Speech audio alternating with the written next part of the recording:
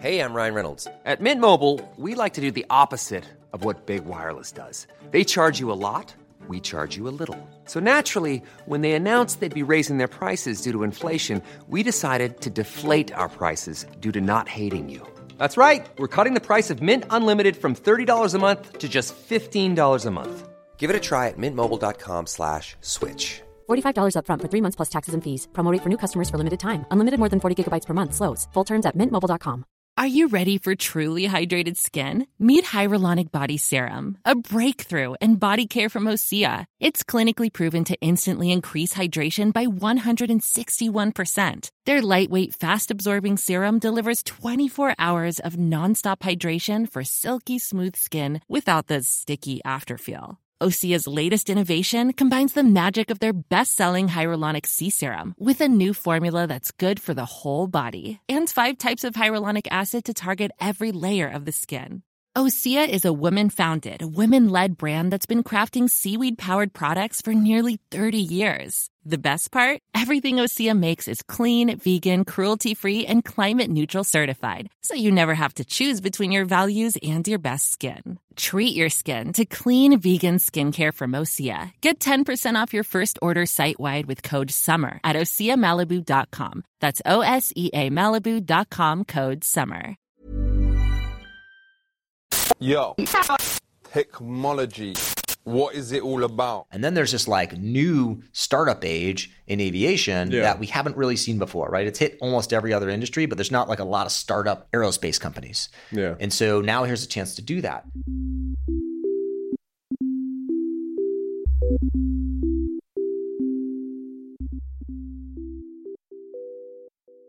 Hello and welcome to Danny in the Valley, your weekly dispatch from behind the scenes and inside the minds of the top people in tech. I'm your host, Danny Fortson, the West Coast correspondent for the Sunday Times. How are you all? Guys, I'm just days away from holiday. Days. Very soon, I'll be sitting poolside, drinking some rum-based concoction, I hope. So I will be off next week, but that does not mean there will not be a show. In fact, we have a fabulous one coming for you next week. And all I will say is that it will blow your mind. Literally. That's a hint. But I will say no more. And anyhow, this week, we are talking about something else entirely. Air taxis. That's right, flying cars. So longtime listeners will know that this is an area of fascination for me. We've had Mark Moore on a couple years back. He ran Uber Elevate, which was their air taxi kind of division that Uber later got rid of. We had Daniel Wygand, who's the founder of Lilium in Germany. They've created a pretty cool looking flying car, air taxi, whatever you want to call it. Point is, it's been a sector where there's just been a ton of investment. Lots of different types of aircraft have been designed and tested, but none, I repeat, none have made it to market yet. But all of a sudden, there's a whole lot happening as we get closer to that point. So Joby Aviation, they've been at this since 2009. They announced they were going public in a $6 billion SPAC reverse merger this year. We have Vertical Aerospace out of Bristol in the UK. They just announced a $2 billion plan to go public. And then we have Archer, which is based out of Palo Alto. And they just announced a nearly $4 billion reverse merger to go public on the market back in February. And I wanted to have Archer on for a few reasons. One, they're the newest competitors to the game. They're less than a couple years old. But in that time, they have designed an aircraft, announced a $1 billion order from United Airlines, and reckon that they can start air taxi services in just 3 years, 2024. That is very soon. They've already signed up 2 launch cities, Miami and Los Angeles. The second reason is that they're, perhaps not surprisingly, as you'll soon see, they're being sued by Wisk Aero, which is their crosstown rival. They've been working in the field for a decade. They were spun out of actually a company called Kitty Hawk, which was funded personally for years by Larry Page of Google. And they claim that Archer basically showed up on the scene, hired a bunch of their best people, and convinced them to take a bunch of files with them and copy their plane design. Now, Archer has vehemently denied this. They say the whole thing is baseless, and they're now duking it out in court. And so I want to have Archer's founders on, Brett Adcock and Adam Goldstein, to talk about just how they have got so far so quickly. when others have taken a decade or more and they now seem behind them. And now a condition of them talking is that they would not talk about the case because it's an active legal matter. But I still wanted to kind of drill into just how these two dudes with no aeronautics backgrounds have pulled this off. Not least because this also has echoes, you may be thinking, of the self-driving car race. You know, a couple years back, Google and Uber went to war in court over a company called Otto that was started by the former engineering director at Waymo, Google's self-driving car company. And there are similar charges of theft of trade secrets and all kind of jiggery-pokery. So there's that. And this is also just a glimpse into the scrum that is happening in this big new technology waterfront.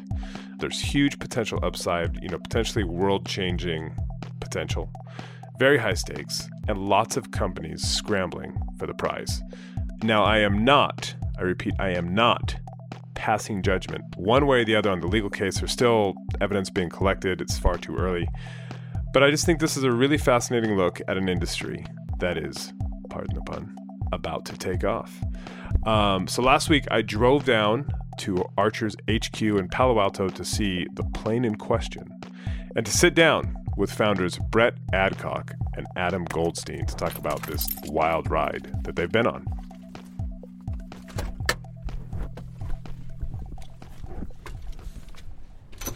Hello. Hi. Welcome in. Thanks. Nice to meet you. Nice to meet you. What'd you think? Pretty cool. Cool. And it's in pieces now, obviously. Was this what was in the theater? Yeah. Oh, okay. Yeah, so it was fully assembled here, and then they had to take it all down, drive it down to LA in like a million crates, Right. reassemble it, and then do the same thing to bring it back. So it's like they just haven't put it all back together yet. But Right. Wow. Hey, man, how we doing? All right, how are you? Thanks for coming. Yeah, thanks for having me. All right, I'll leave you guys to it. All right. You want anything, water? Or? So this is very exciting because pre-pandemic, I never did podcasts on Zoom because it sucks. But then I was like, actually, this isn't that bad. This actually kind of works. And now this is my second interview in person post-pandemic. So this is very exciting. So thank you for having me to your place. So I'm really interested in this world. Like I said before we started recording, we've had the guys from Lilium on. We had Mark Moore when he was back at Uber Elevate. I'd love to understand how you guys got involved because it's a really, really, really difficult technological challenge you're taking on. And so would love to just understand how you've ended up where you are running. I know we don't like to call them flying cars, eVTOL company, but yeah, what's the story? Yeah, great. Well, thanks for having us on. So Adam and I's journey started a little under 15 years ago. We met in New York and we were interested in working on kind of harder engineering problems to make the world better. And we've been building businesses together for the last 15 years now. We got excited about the space years ago. I think it's pretty clear, but throughout this next century, we believe all forms of transportation will move to electric. Mm-hmm. I think it's a really just important theme in our life. And an area that we've gotten more and more excited about by looking at, there's been improvements the last, several decades in electric power systems. Batteries have gotten better, motors have gotten better, and you're seeing now electrify everything on the ground. So you're seeing this massive wave of almost every big car manufacturer in the world has announced massive plans to move to electric. Mm-hmm. Those same improvements have been continuing to a point where you can make basically an electric vertical takeoff and landing aircraft. Mm-hmm. And it's just an important enabler for us when you move to an electric propulsion system. We feel we can build a new type of aircraft to help move people in and around cities. And, we can do so in a fully sustainable manner. So what we're doing here is we're working on building an electric vertical takeoff and landing aircraft. And the reason we get so excited about this is we have a sustainability problem that we think we need to work on from a transportation perspective. And the second is, there's a tremendous amount of people throughout the world live in cities. And, we live in 3 dimensions and we travel every day on the ground, and it's leading to unprecedented traffic congestion and problems on the ground. And we view this new technology here that we're developing as a way to help kind of move people into the air really freely, travel fast, make people's lives better, and help people move, to a fully sustainable transportation solution. So, Adam and I are at this, we want to be at this for the rest of our lives. It's, we devoted our careers here to working on it at Archer. It's going to take a long time for us to have a meaningful impact on the world. Yeah. But we have, we think one of the best teams in the world here supporting us, and some great investors and partners. And we feel really well equipped here to hopefully build a great business. But before you did this, you guys were in a completely different world, correct? Yeah. So when Brett and I started building businesses together, we were really entrepreneurs at heart solving problems. And we started in software, and we built a bunch of different things together. And we failed a lot. And it taught us a lot of lessons in terms of what it takes and what makes a business work and what a good business looks like. And also helped us really hone in on businesses that we wanted to spend our careers on. Mm-hmm. And so the last business that we built was called Vettery. It was a mission-driven business. We were helping people find jobs that they loved. And it had a really nice message to its core, really hard problems to solve. And we had a great experience scaling that team and learning how to manage kind of big teams. But, we had this big thesis around electrification of transportation. And so we wanted to figure out, is this the right point in history where the key enabling technologies were advanced enough to actually build and fly economically viable missions? So, can we use batteries that exist today and electric motors that exist today and fly people on these missions that we think they're going to want to fly? We call it like a 30-mile nominal mission, these urban air mobility routes, and do that economically. And so we spent a lot of time understanding that. And so, a lot of our roots in that journey went back to the University of Florida, where Brett and I both went to school. We set up an eVTOL lab there. And that lab was started off of Archer Road, which is the main road that goes through Gainesville, Florida. And so everyone called it the Archer Lab. That's, we'll go to the Archer Lab, and which ultimately, obviously, the name of the company comes from. And so we started experimenting and building planes in all different types of configurations and designs. Hold on. So you have a recruiting company. Software business. Software-based recruiting company. When did you sell that? So, we launched the business, and, we came to an agreement with a company called the Adecco Group in 2017. Yeah, big and European. Ultimately sold it in 2018. So you sold it in 2018. Yeah, I think the deal closed like the first month of 2018. Right. So you're like, okay, cool. We've just spent years in this world of software-based recruiting. Let's build an electric plane. Yeah, I mean, look, Brett and I have been, I think, building all different types of, products. I mean, we built e-commerce platforms, mobile application platforms, kind of things that really range the gamut. Yeah. And, when we started building things in hardware, it was a space that we thought could have just a much larger impact on society than a lot of the stuff that we were doing. It was also a lot of fun. Hardware is really fun because you actually can see and touch and feel and hear your product. Hardware is also hard, as they famously say. It is hard, but everything's hard. And so we didn't look at it as, man, which one's the easiest? We looked at it as, what can we build where we can have the largest impact, where we can build a really large company, and we could do, the most to impact, society in a positive way. And like, as I mentioned, we had Mark Moore on, who I believe now is an advisor for you guys, but this is when he was at Uber Elevate, and he's been at this for 30 years trying to do this. And if you look at, there's a whole universe of companies now trying to do this, create kind of electric takeoff and landing, ultimately autonomous vehicles to get around traffic and all kinds of things. But if you look at them, the kind of form factor, if you will, they're all over the map. It feels like it's kind of in this phase where people are still trying to figure out, okay, what's the best way to build a flying taxi? And so it's just, I'm curious because like most people, especially if you've had success, would be like, well, I'll just do something-ish in the same world. Do either or both of you have some deep interest in aviation, or like how did you end up being like, we're going to take on this massively difficult problem where the experts in the field still haven't even figured out, okay, we've kind of figured out the basics here. We know what we're going. And there's a clear path to make it happen. Yeah, I mean, it's a good question. I think a few things I think are important to touch on here. The first is the window of opportunity to build this is really happening now on the back of electric propulsion. What we're doing here would not really have been possible before 10, 20 years ago, just because battery energy density wasn't good enough to have enough energy to make these missions work in the vehicle. I think what's important to make sure this works in a big way across cities, we have to make it low cost and low noise and high safety. And when you make the move from, say, piston engines to electric propulsion, you get to redesign a new type of aircraft from scratch. And I think that for us is really important. You touched on this. There's a lot of different aircrafts that look like a lot differently. And like flying hair dryers and everything else. I mean, it's all over the place. All over the place. Yeah. So I think for us, we really take a step back and, I like to look at everything here in first principles and first order and say, okay, we need to ultimately build a new type of service that can fit in and around cities and move people around really freely. In order to do that, being able to vertical takeoff and land is important. So we don't have to drive to an airport and lose time.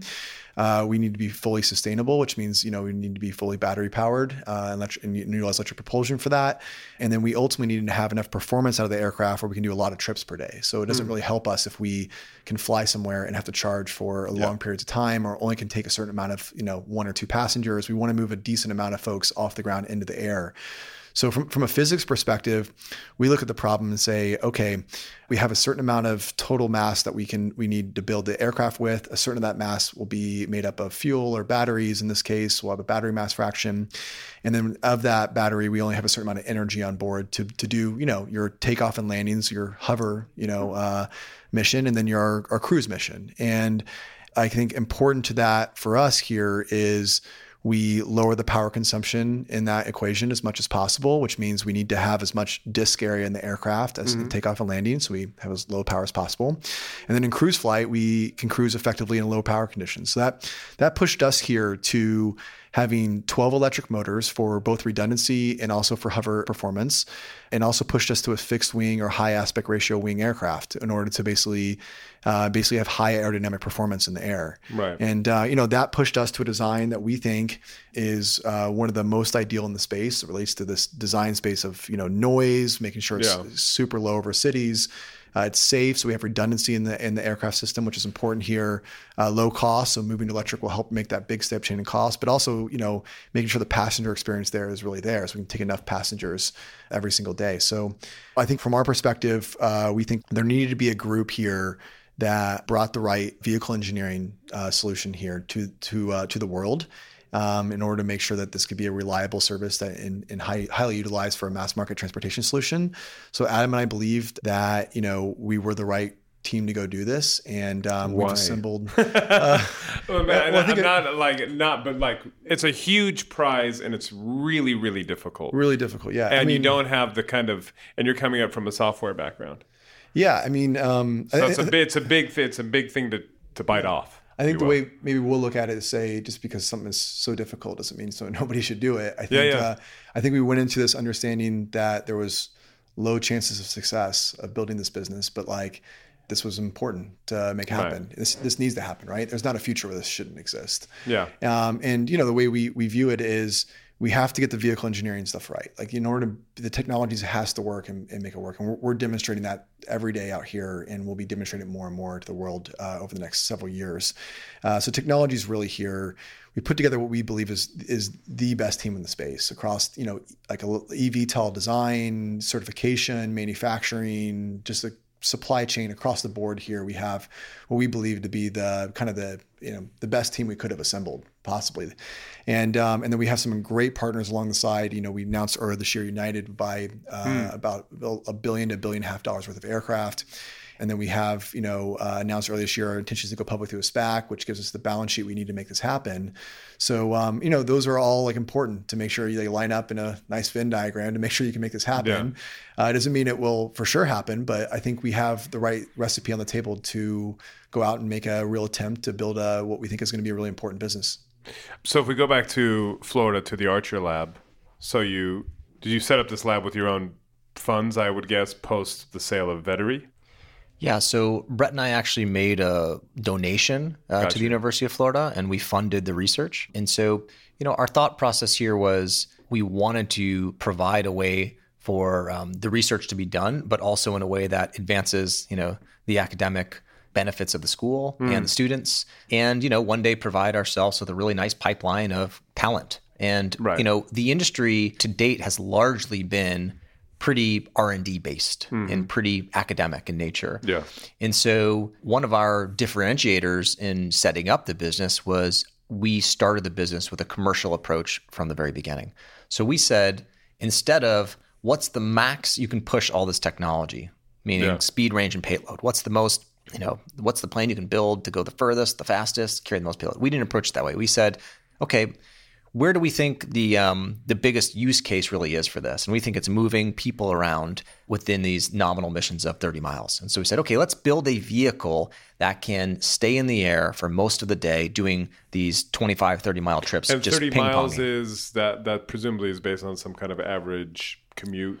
Yeah, so we looked at how people are moving around, like cities in and around these kind of urban environments today.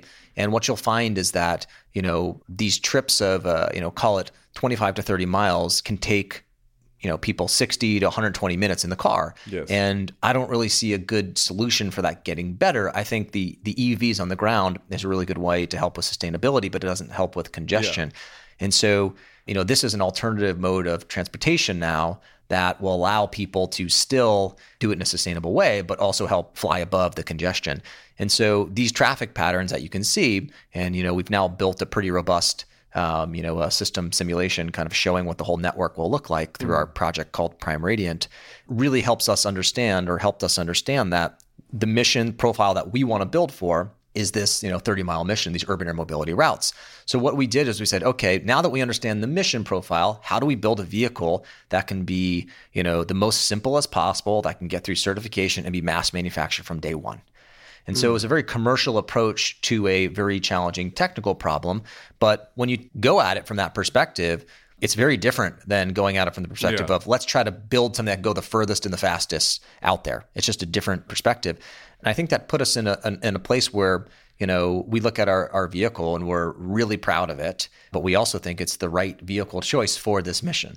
And so we think it gives us this, really interesting point in the marketplace that we have a vehicle that we think we'll be able to build the most of and get through certification the fastest because it was designed that way from day one. And so how many different iterations of the, talking about the kind of different form factors, how long before you decided on this one? Because going back to 2018, you start this lab, you start messing around, figuring out what works, what doesn't. When do you actually form a company? We started working on this in 2018. And throughout 2018 and 2019, we built and flew 3 generations of eVTOL aircraft down at the University of Florida. You built and flew 3 different... Yeah. I mean, these were, prototype aircraft. So there were 5. Did you actually get in any of these? No, they were all they were all unmanned. But right. Listen, we designed these ourselves from the ground up, and we really learned a lot about the configuration choices that we were making and the physics that really happened during hover and then transitioning to cruise flight and all of that. And it was just a really incredible experience for us. And I think along that journey, we really better understood how to build the right vehicle for this. This is a really hard challenge. We're building in a lot of ways, power lift helicopter, we're building an airplane, we're building something with electric components in it that's relatively new for aviation. We're doing all this while having a considerable amount of software. And, we have a fly-by-wire architecture. So in a lot of ways, the software will be a really large focus here internally and probably arguably the hardest thing to certify in the aircraft. So there's a big software component here. And then throughout 2019 is when we really designed from the ground up what is now the Maker aircraft and the configuration choice we have. So we've been working on that since 2019. We just unveiled a few weeks ago our Maker aircraft in LA.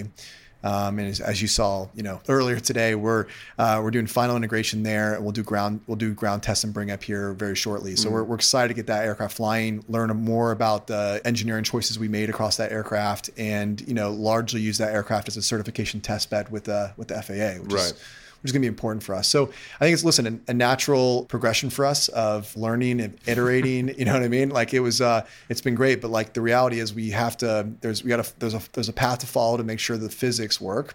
And we have our vehicle or business level requirements that we need to meet. So we need to carry enough payload, enough passengers, enough times throughout the day to make that work. And that means using energy very thoughtfully. It means having enough like load factor or people in the aircraft during those times.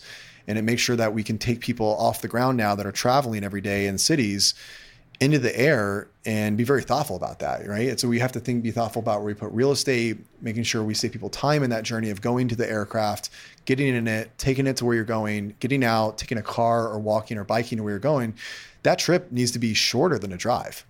And so we have to really be thoughtful about that. I had mentioned here in a minute ago, our data science project called Prime Radiant, but this is like one of the most comprehensive mode choice models we know of. And that's basically taking data and trip times that are happening every single day and better understanding how to move those folks today into the air and save people a lot of time. Right. And there are millions of people like that in every city. So I think it's been a natural, evolution for us. It's obviously a very, very challenging industry that we, continue to, absorb and get up to speed on every single day. And we're, thankful to be surrounded by some of we think the best engineers here in the world that have devoted their lives to this industry, to the spaces that they're looking in, and whether it be batteries or eVTOL design or certification. So we couldn't be more proud of the team we've assembled here.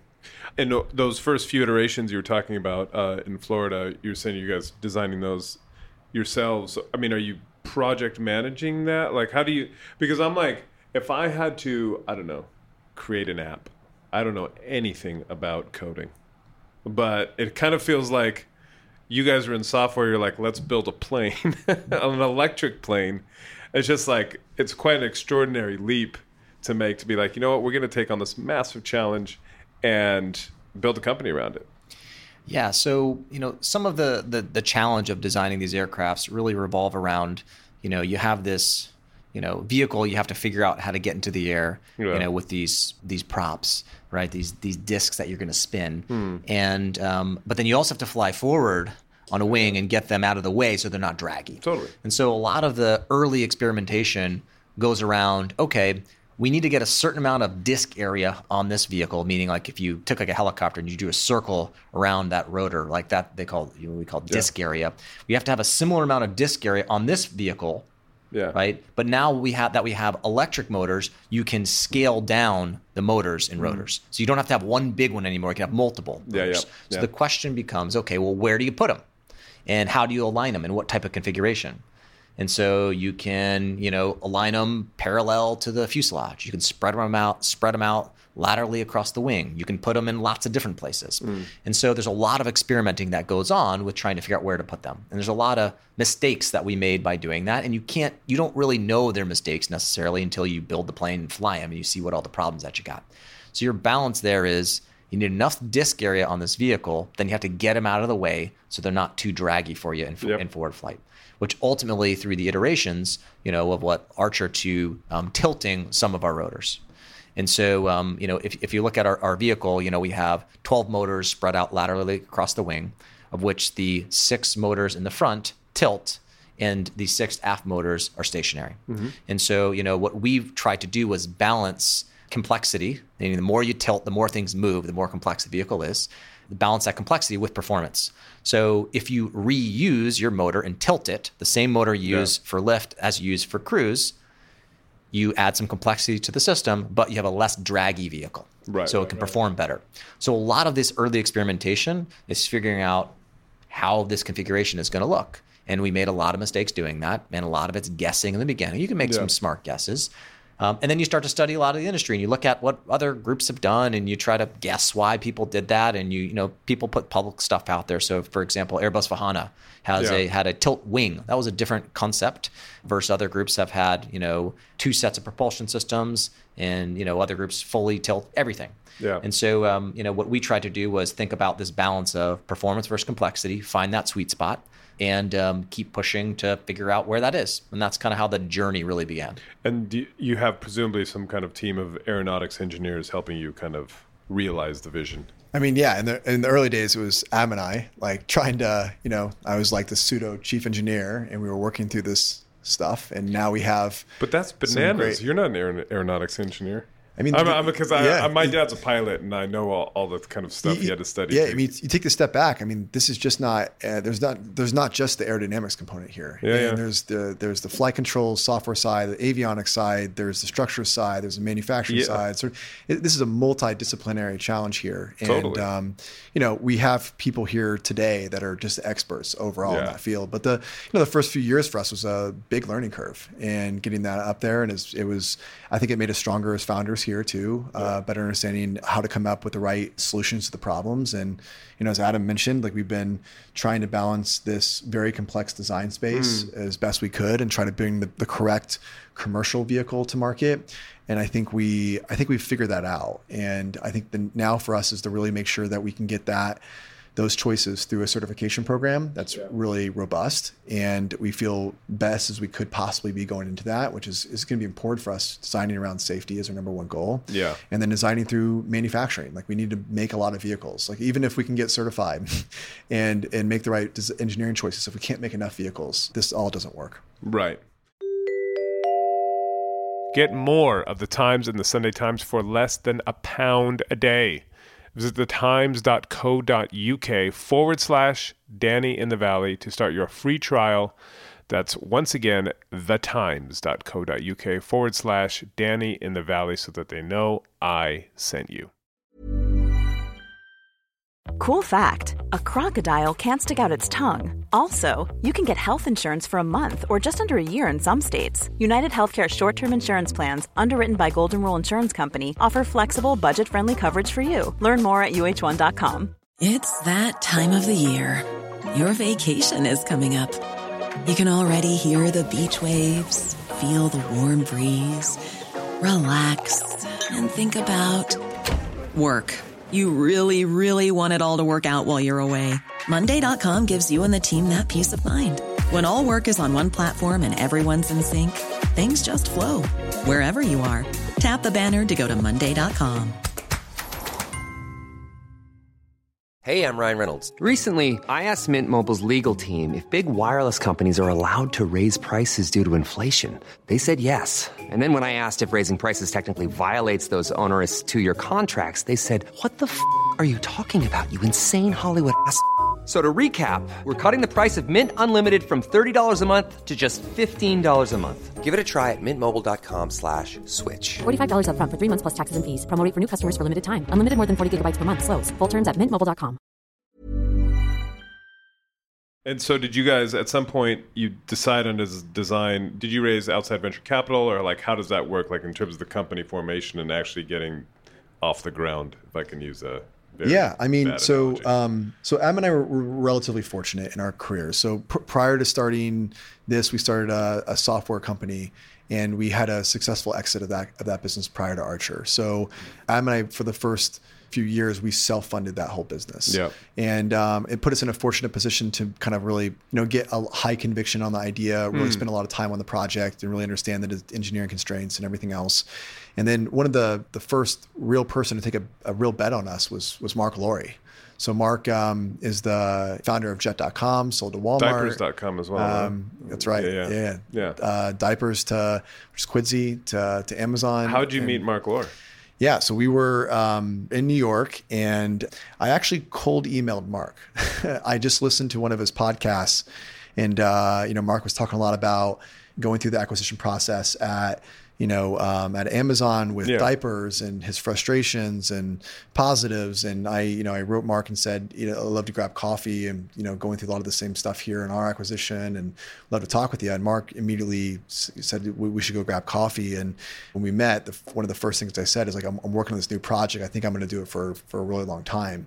And Mark's like, I agree with you. I want to invest in the business. I want to help you guys out. That first coffee, he said that. First coffee. And Adam and I got to know Mark a lot better over the next several months, and Mark ended up, basically leading our seed round. So Adam and I put a considerable amount of capital in with Mark, but Mark basically was the only one in our first round of capital. And even to this day, Mark's one of is our largest outside investor, kind of here pre-SPAC. Oh wow! So he's been a tremendous asset for us, not only just coming in and helping us backstop the business and help us out in the early days, but Mark's an incredible entrepreneur that's had so much success scaling businesses up and people and everything else and recruiting. So one of our big goals last couple of years and still is today is making sure we have the right people in the organization here, aligned and culturally and incentivized here to really help build a great business. So Mark's been a key partner for us.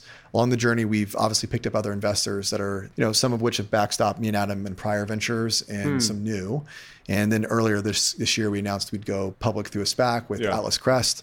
And we announced the $1.1 billion capital raise. And it's an important inflection point for us where we now have enough capital to get to market, cash flow break even, and do, like you mentioned before, hardware is hard. Yeah. And it's not only just hard, it's very capital intensive, long timeline. So here, capital is really important for us, and we couldn't be more excited about the people that backs up us along the way. What was the process of getting, because United has invested, correct? Yes. And they've also agreed to be, I think, your first customer. Is that right? Yes. So how did that come about? Yeah. So taking this product to market, I think involves, it's complex for obvious reasons from the technology, but there's the whole operational side and the consumer acceptance side and the policy side of things when you have a new mode of transportation, especially one that flies over cities. And so we really look to position Archer in a way that could not only just have a great piece of technology, but could also gain the trust of the public and also help make us operationally really efficient and you really learn from a lot of the safety lessons that some of these other groups out there have done. And so, we talked to a bunch of different groups out there. One of the first partners that, we met was Stellantis, which is the recent merger from Fiat Chrysler and Peugeot. So to form one of the largest. That's called Stellantis. That passed me by, Stellantis. Yeah, it's called Stellantis now. That's a ridiculous name, but anyway. It's the I think it's the third largest auto OEM. Now it's a big company. It's a great company, and they really had this vision of understanding the multiple modes of transportation that could all go electric and the benefits that we could have by partnering with them and helping us think through our ability to mass manufacture high scale composites and figuring out how to bring our costs down as you're scaling up these businesses through their supply chain. And so they were a really great partner that understood the vision where we kind of aligned with them from that perspective. And so they proved to be a really great partner. They're also an investor in the business too. And then on the other side of things where we thought about operations, we said, okay, well, we really want to think about, the number one priority for this business is safety. And so, United Airlines brand really stands for safety. That's probably like the most important asset like that they have. When you see a plane out there with a United logo, you don't say, oh, is that a A320 or what? You'd say, oh, that's a United plane. That means it's safe. And so they were a really great natural partner for us to team up with.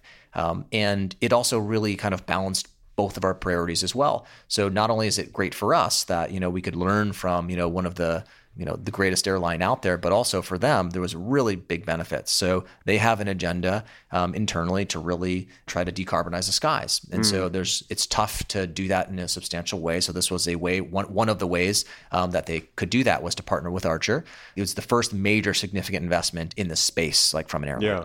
And so, And when they invested, did you guys have a plane, like a prototype built yet? Yeah, so we were in the process of building Maker. Maker has been in different stages, and so we had different subscale versions of that, and we hadn't unveiled the full scale version of that yet, but that was very far along in its design process. And so we talked to them about what the product could look like and how it could help them. It also, from their existing product, their airline, it helps defrictionize travel for their travelers, right? So if you think about the airlines are trying to move people, and if you can defrictionize travel along the way to help people get to the airport, right? If you think about flying on a plane, it's actually a pretty decent experience now. But everything that leads up to that experience sucks. Is bad, right? The trip to the airport itself, all that's the food, all the delay, all that stuff is just brutal. But this helps, kind of get rid of a lot of those problems. So it's great for their core product too.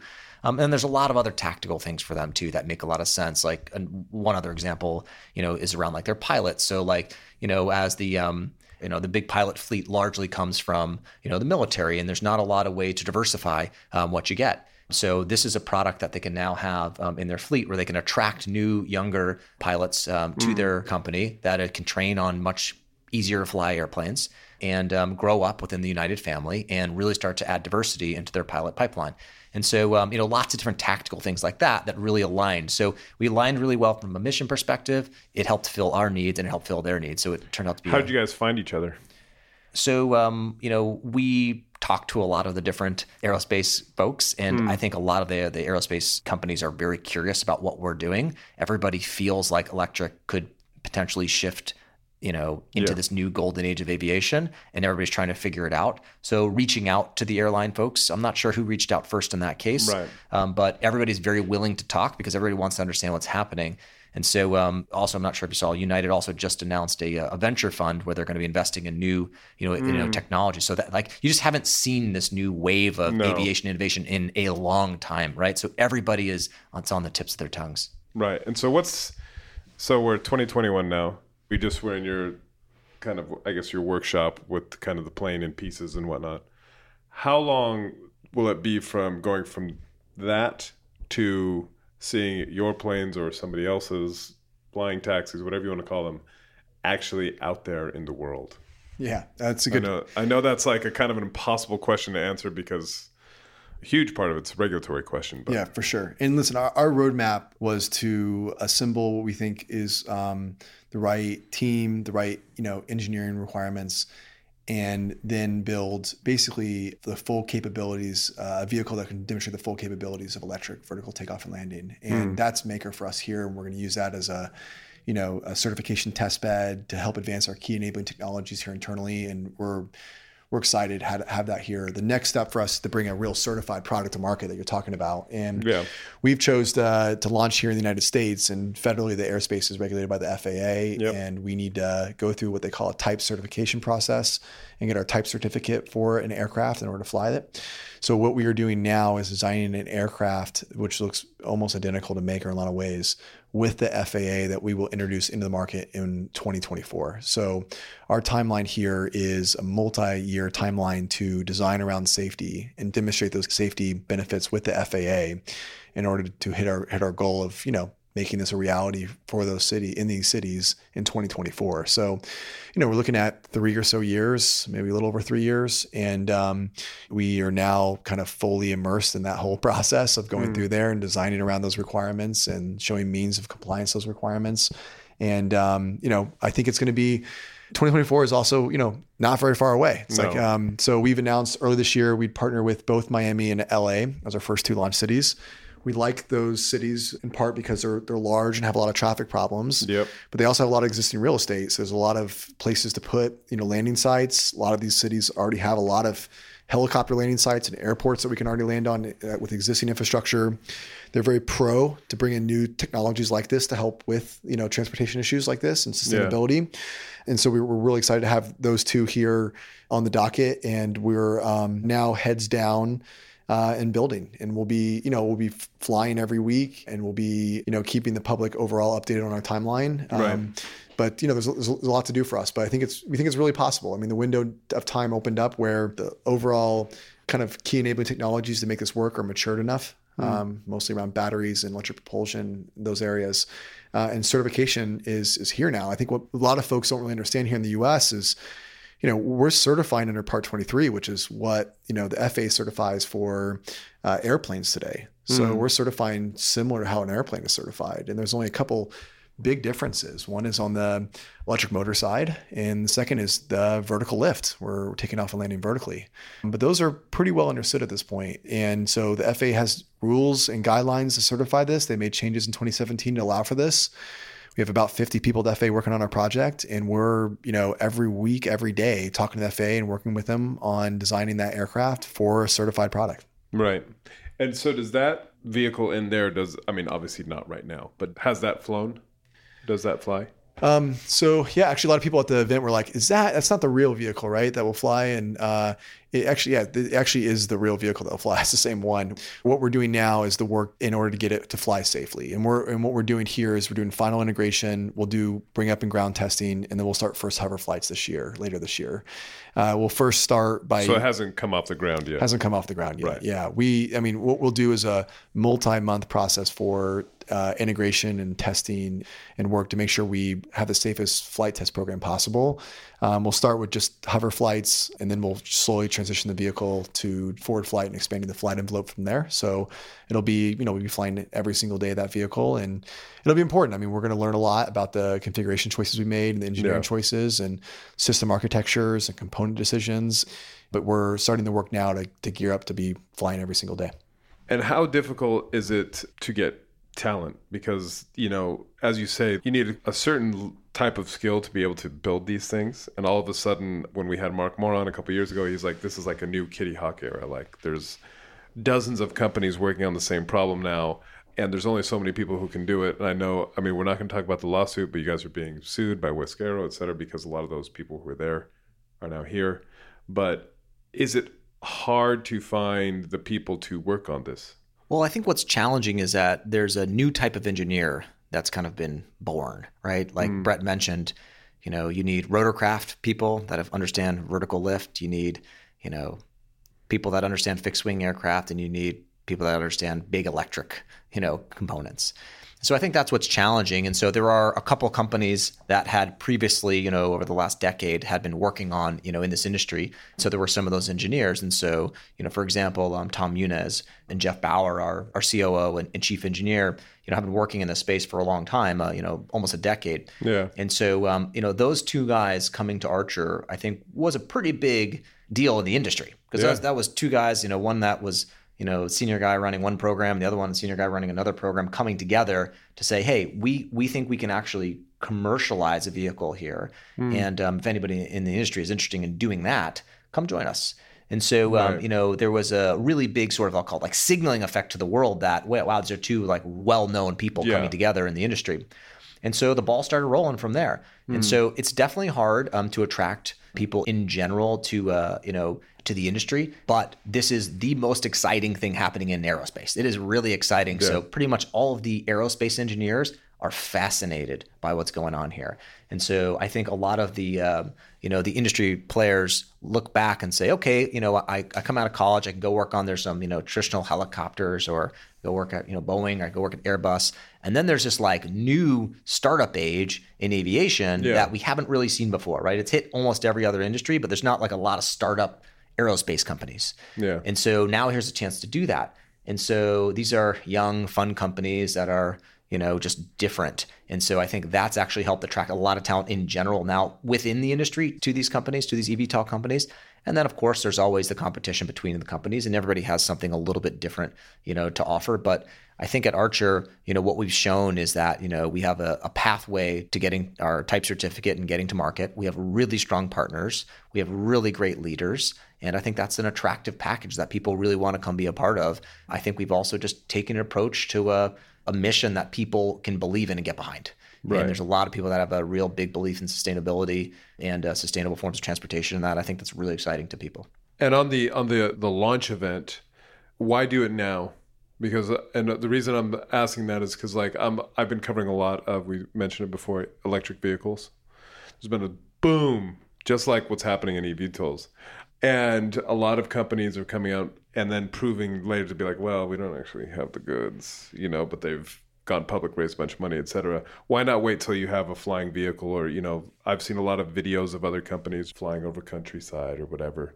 Why come out now? Was this part of the SPAC process to kind of educate the world about what is coming and what you're planning? Or why now before you have something that actually flies? I'll give a 2-second version. I'll pass over to Brett to give his version, because I know he'll want to comment on that too. I think at least for me, I think we wanted to put out a foundational piece that sort of, no matter where we were in a capital raising or whatever cycle that we were in, we wanted to put a foundational piece out there that said, hello world, here's what we're doing. Here's what we believe in. Here's the start of this, public facing, kind of mission. And we wanted to put that message out there. And so it was a really good opportunity for us to do that. It happens to be, timing, wise just because of the SPAC, but it's not related to that. It was more of our introduction, I think, to the world in a big way, where we had something we were really proud of, that we'd worked really hard on, for many years to show off. But Brett, I want to let Brett answer that too. Yeah, I mean, it's funny. It's like, all right, you don't have a vehicle. Now you have a vehicle, but it doesn't fly. You're flying, but it's not a certified vehicle. And then it's certified. You're not. It's not a mass market transportation system yet. So it's funny. We're just in this. We're relatively early stage in a very important disruptive technology. So I think I just echo what Adam said. I think we wanted to get the vehicle out there. We want to tell a story of what it could do. From there, we're going to be doing flight tests. We'll be working on a certified product. We'll be working through manufacturing. There's a lot of milestones here for us. And the goal is just to be completely transparent from the beginning and let the world just follow what we're doing. And, what we set out to do is hard. We're not trying to act like it's not. And we thought the event a couple weeks ago was a really important milestone for us to get our voice out and tell people why we're doing this. Like, why are we building electric aircraft and why it matters. And then, what we think this is going to help fix and solve. And, for us, we're in this forever. Like, we're in this for decades. It was a first big public appearance for us. There will be more, and we would love everybody to be rooting for us and maybe even helping join us for this long mission we're on how to, build a new transportation service. And why'd you guys do it in Hawthorne, of all places? So let me give one more comment too, just sort of like almost, echoing like the excitement I think that not just people in the industry have, that outside that industry. So that was the first big like public event like we've done like that. That event across all of our channels has over 20 million views. I mean, it just had mass appeal. And so I think the world wants this product to come. The world is really excited for it to come out there. And so, that was just almost like, in our view, like evidence that the world is rooting for us. And as Brett said, we want it to be transparent. So why Hawthorne? So the city of Los Angeles is, one of the cities we've identified as one of our early launch cities. So we've announced LA and Miami as our two launch cities. Yeah. And so, LA is, obviously has a lot of traffic. LA has also set up, specific groups to help think about new sustainable transportation solutions. So they have a really pro environment to launch there, very supportive. And so it was a city that we wanted to, really kind of show it off and bring it there. We talked a little bit about it in the presentation. That hangar that we did it in is actually like a pretty iconic place. It's actually like the original headquarters of Jack Northrop. It's a place where, many early iconic aircrafts were, kind of pioneered there. And so it was actually a really cool place. It was special for us. But we really wanted to make sure that, we could bring, obviously COVID made, the whole event challenging, but we wanted to do it in a place that was a, important launch city that we were bringing the product to market with. And just, I know we've talked a lot of kind of around it, but the actual product itself, because what I think people don't quite understand is, it kind of looks funky, but this is quite different and can offer some things that like, helicopter, for example, can't.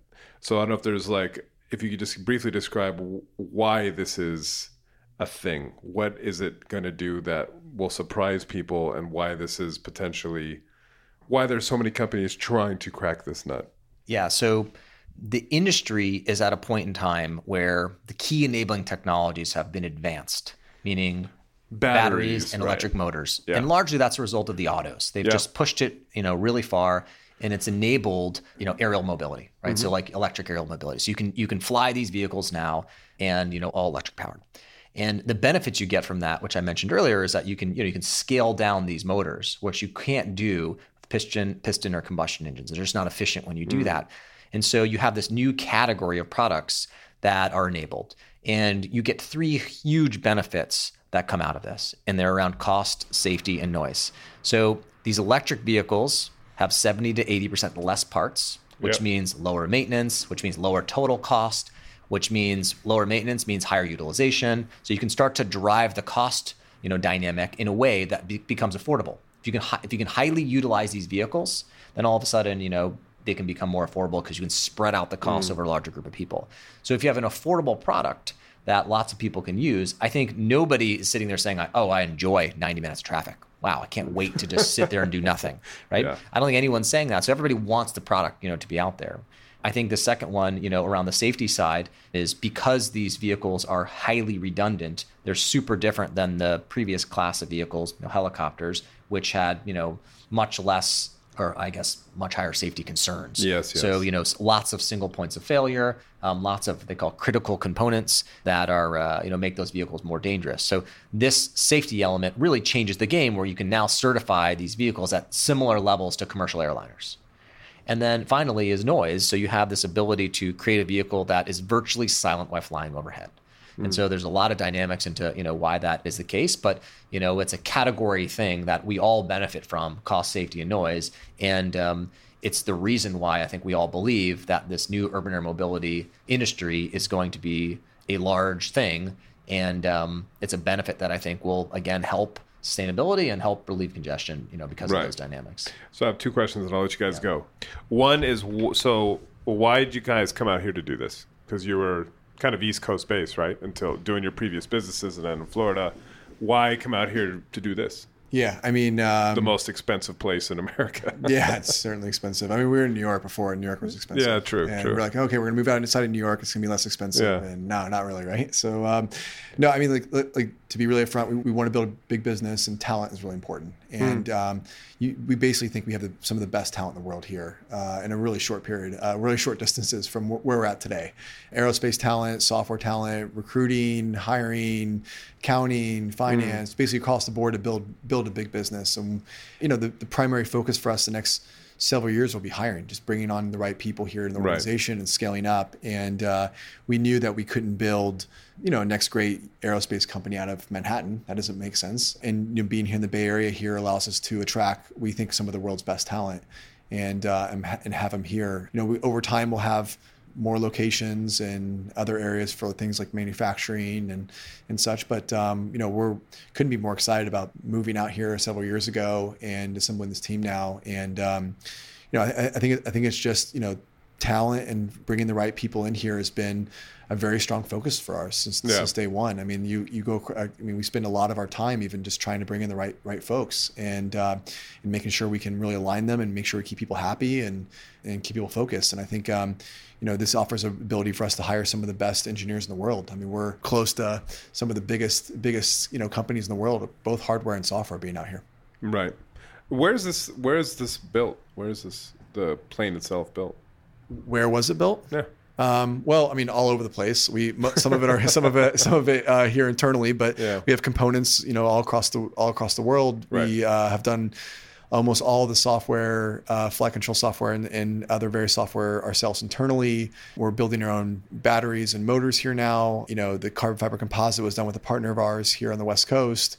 I think largely we're focused on, for the aircraft, of really owning the key enabling technologies. And that for us is vehicle design, the work there, software, both on flight controls and avionics, electric propulsion and electric power systems. So basically batteries, electric motors, and manufacturing and simulation. Those are areas that we really focus a lot of time on and spend a lot of internal focus on making sure we do really well, because we think it'll be important long-term for us to basically make big strides in those areas.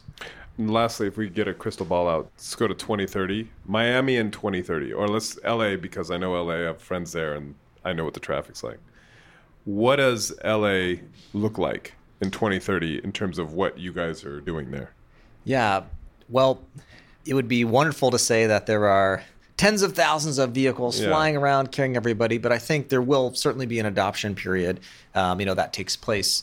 And so a lot of that will just be simply the limitations of groups like Archer and our ability to produce aircraft. So, when we look today, we see LA has, 50 million daily trips, of which 5 million take longer than an hour in a car. And so you have 5 million people that are driving an hour. It's brutal, right? So what percent of those could we move to the air where they can fly in, these routes that are 5 to 10 minutes? And the answer is probably a decent amount of those. Now, what we're hopeful, is that there'll be a product that's available to as many of those people as possible, where we can, start to change the way people think about, living and commuting, and hopefully change the way that society really, operates. Like you don't have to live in a certain place anymore if you can commute there in 5 minutes. Yep. The reason why we live where we live generally has to do with closeness to society. The same thing with our ability to explore. And so, 20 miles outside of LA is just some incredible landscapes. But, we generally don't go out into the desert and do stuff out there because, it takes a while to get out there and there's not a lot of infrastructure built out there. But imagine if there was. And so, we like to think about a world where there's really incredible experiences that lots of people can go out and enjoy and explore that go beyond just commuting, that go beyond, stuff that's like daily grind kind of stuff, and enable these exploration trips that will just help people like enjoy life more, make life more fun. And I think that's what the product can do that goes beyond commuting. And that's like what we get excited about. And that's what we really try to push the brand on, is that, that these vehicles can be used, to really just enhance life outside of just pure commuting trips. Did either of you envision building a plane company when you were kids? Doesn't everybody? I didn't. And my dad's a pilot, but I don't know. Was that like a thing for either of you? I think for me, the way I've thought about, just things in general is I actually think most things are hard. I think waiting tables is hard, painting houses is hard, building software is hard, building hardware is hard. Mm-hmm. And so if you're going to do it, make it count. And so this was an ambitious project that we could sink our teeth into, dedicate our lives, dedicate our careers to it, and have a big impact in society. And so I think it's something that, once we understood what was possible, once we kind of tasted that, there was no turning back. Right. Same for you? Yeah, I mean, for me, I think, what's one thing working on hard problems to make the world better? I think it's important. But also, I think it's important to be waking up to a world that's exciting and inspiring. And, we have a chance to go do that here, right? We have the right team and capital and partners, and it's just an unbelievable adventure. So, we're wake up every day super excited about what we're doing, and I think it's a future we all want to happen. So let's go do it. Amen. Well, I wish you luck. Thank you guys for taking the time. I appreciate it. Yeah, thanks for having us. Yeah. Thank you.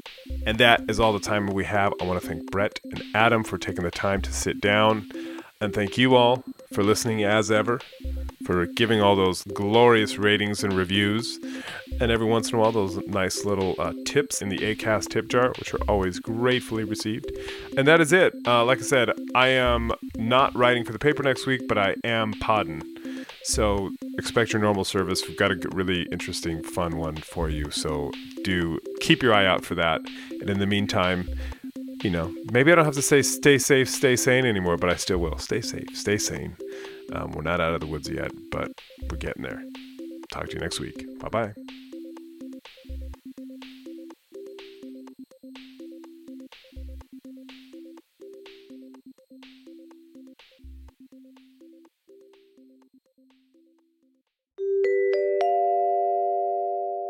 Want more out of this podcast? Go to thetimes.co.uk/Danny in the Valley to read articles based on these interviews, broader discussions of the topics covered here, and of course, the amazing work of all my colleagues across the rest of the paper, all for less than £1 a day. Start your free trial now by going to thetimes.co.uk/Danny in the Valley.